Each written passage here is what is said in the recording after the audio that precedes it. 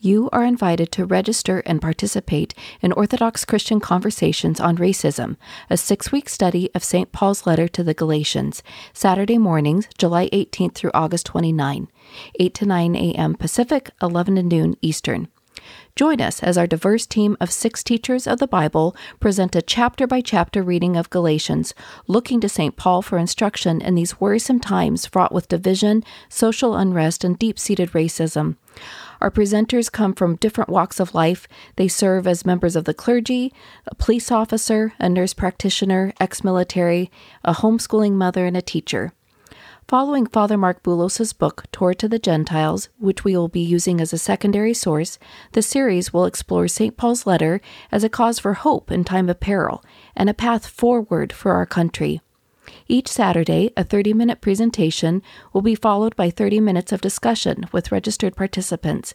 Please join us as we turn to Scripture to heal ideological divisions and overcome racism, pervasive in our lives, our families, our churches, and our neighborhoods.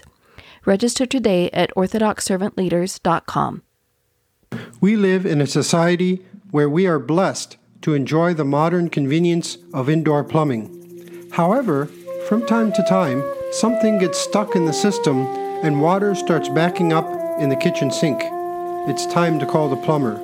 You and I may think that the problem is the drain in the kitchen sink, but the plumber knows better. He finds the real cause of the problem, a blockage in a pipe on the other side of the house. The only reason water was coming up in the kitchen sink was that it was the weak point in the system. That was the easiest place for water to escape the pipes. Just like plumbing in a house, we all have blockages in our system. Conflict erupts and the kitchen sink overflows. But Jesus knows where the real blockage is and calls us to walk the way by confronting it. Today we look at Matthew 8:28-34 and 9:1. The bottom line, Jesus allows us to confront ourselves so that we can be transformed to walk the way. You're listening to The Way with Father Dustin Lyon, a podcast of the Ephesus School Network.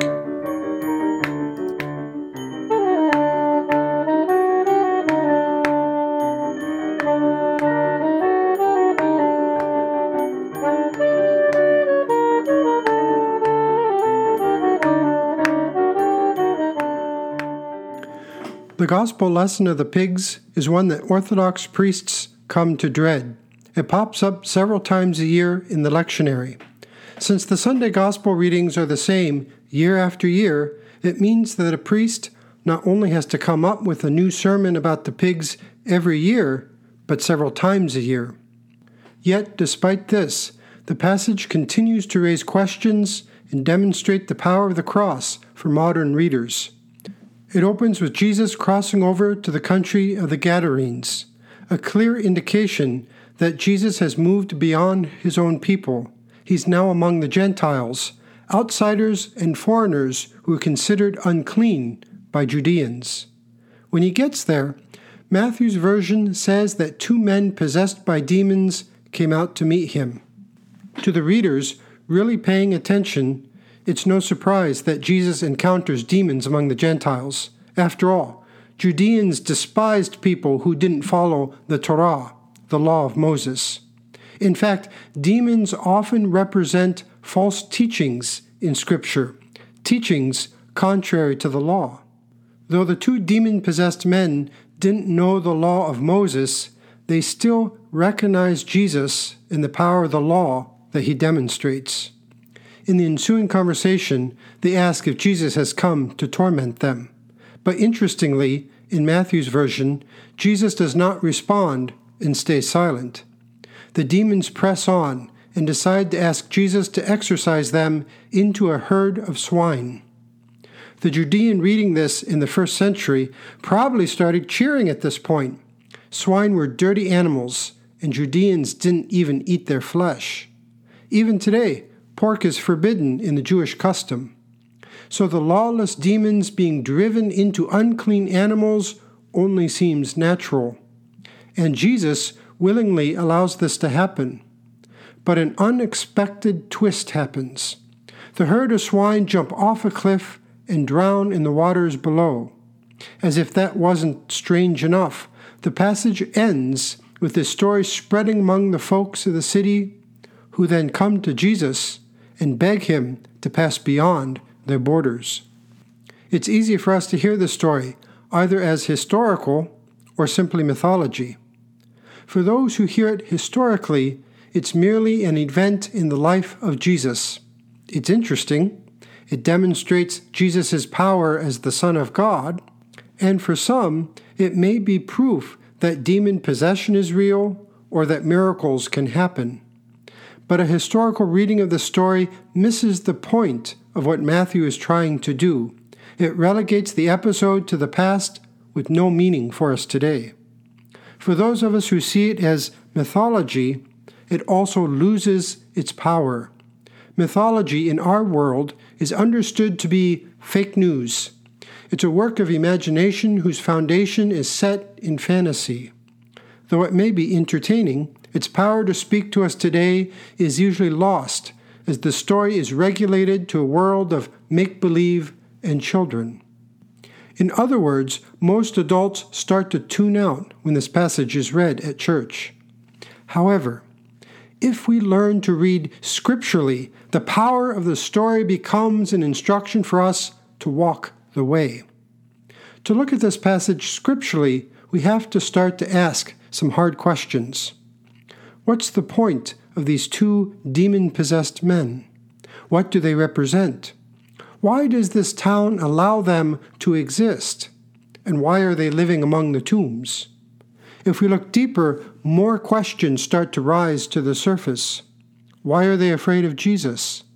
What is really at stake when they are driven into the swine and die by jumping off a cliff?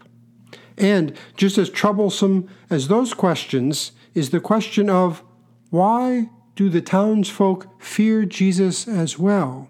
Why do they beg him to leave? I think the answer to all these questions is in an earlier verse. This verse is a transitional one in the Gospel of Matthew. Here's what it says. Thus was fulfilled what was spoken by the prophet Isaiah when he said, He took away our infirmities and bore away our maladies. This is Matthew 8:17. My thesis is that by healing the two demon-possessed men, Jesus was not only curing the two men, but the entire community. He was taking away their infirmities and bearing away their maladies. But he was doing it by taking away their excuses. Here's what I mean by this. As mentioned earlier, Gentiles and their symbolic representatives, both demons and swine, was an easy target for Judeans. Gentiles could be blamed for all the ills of the world. The Judeans blamed them for conquering their land and enslaving them. In other words, the Gentiles functioned as a scapegoat for the Judeans. And Matthew, the author of this gospel and a Judean, was using the two Gentile demon-possessed men as scapegoats in this passage. They symbolize those who the Judeans wanted to blame for not having their own free promised land to govern. So when something went wrong in the Gadarene community, instead of facing the real problem, it was easy for everyone to blame the two crazy men who lived among the tombs. If we go back to our plumbing example at the beginning of our podcast, a scapegoat is the kitchen sink overflowing. Instead of finding the real clog and taking care of it, the scapegoat allowed the water to flow by releasing the pressure in the system. Never mind that it caused a mess in the kitchen. The scapegoat system isn't a system that's built on fairness. It's a system that's designed to protect the privileged in society. The two demon-possessed men were an excuse others could use so that they could avoid real responsibility.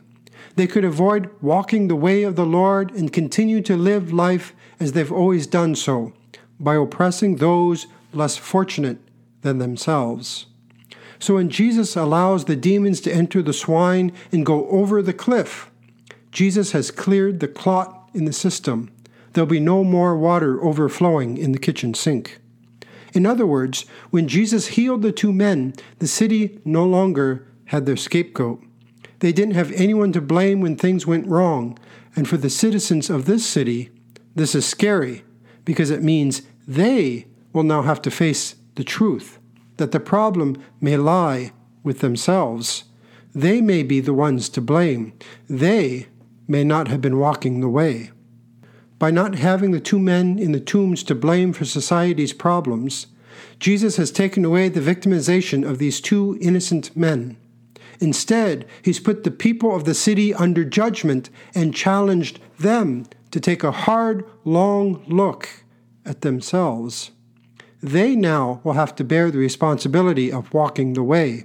They will have to own up to their own mistakes.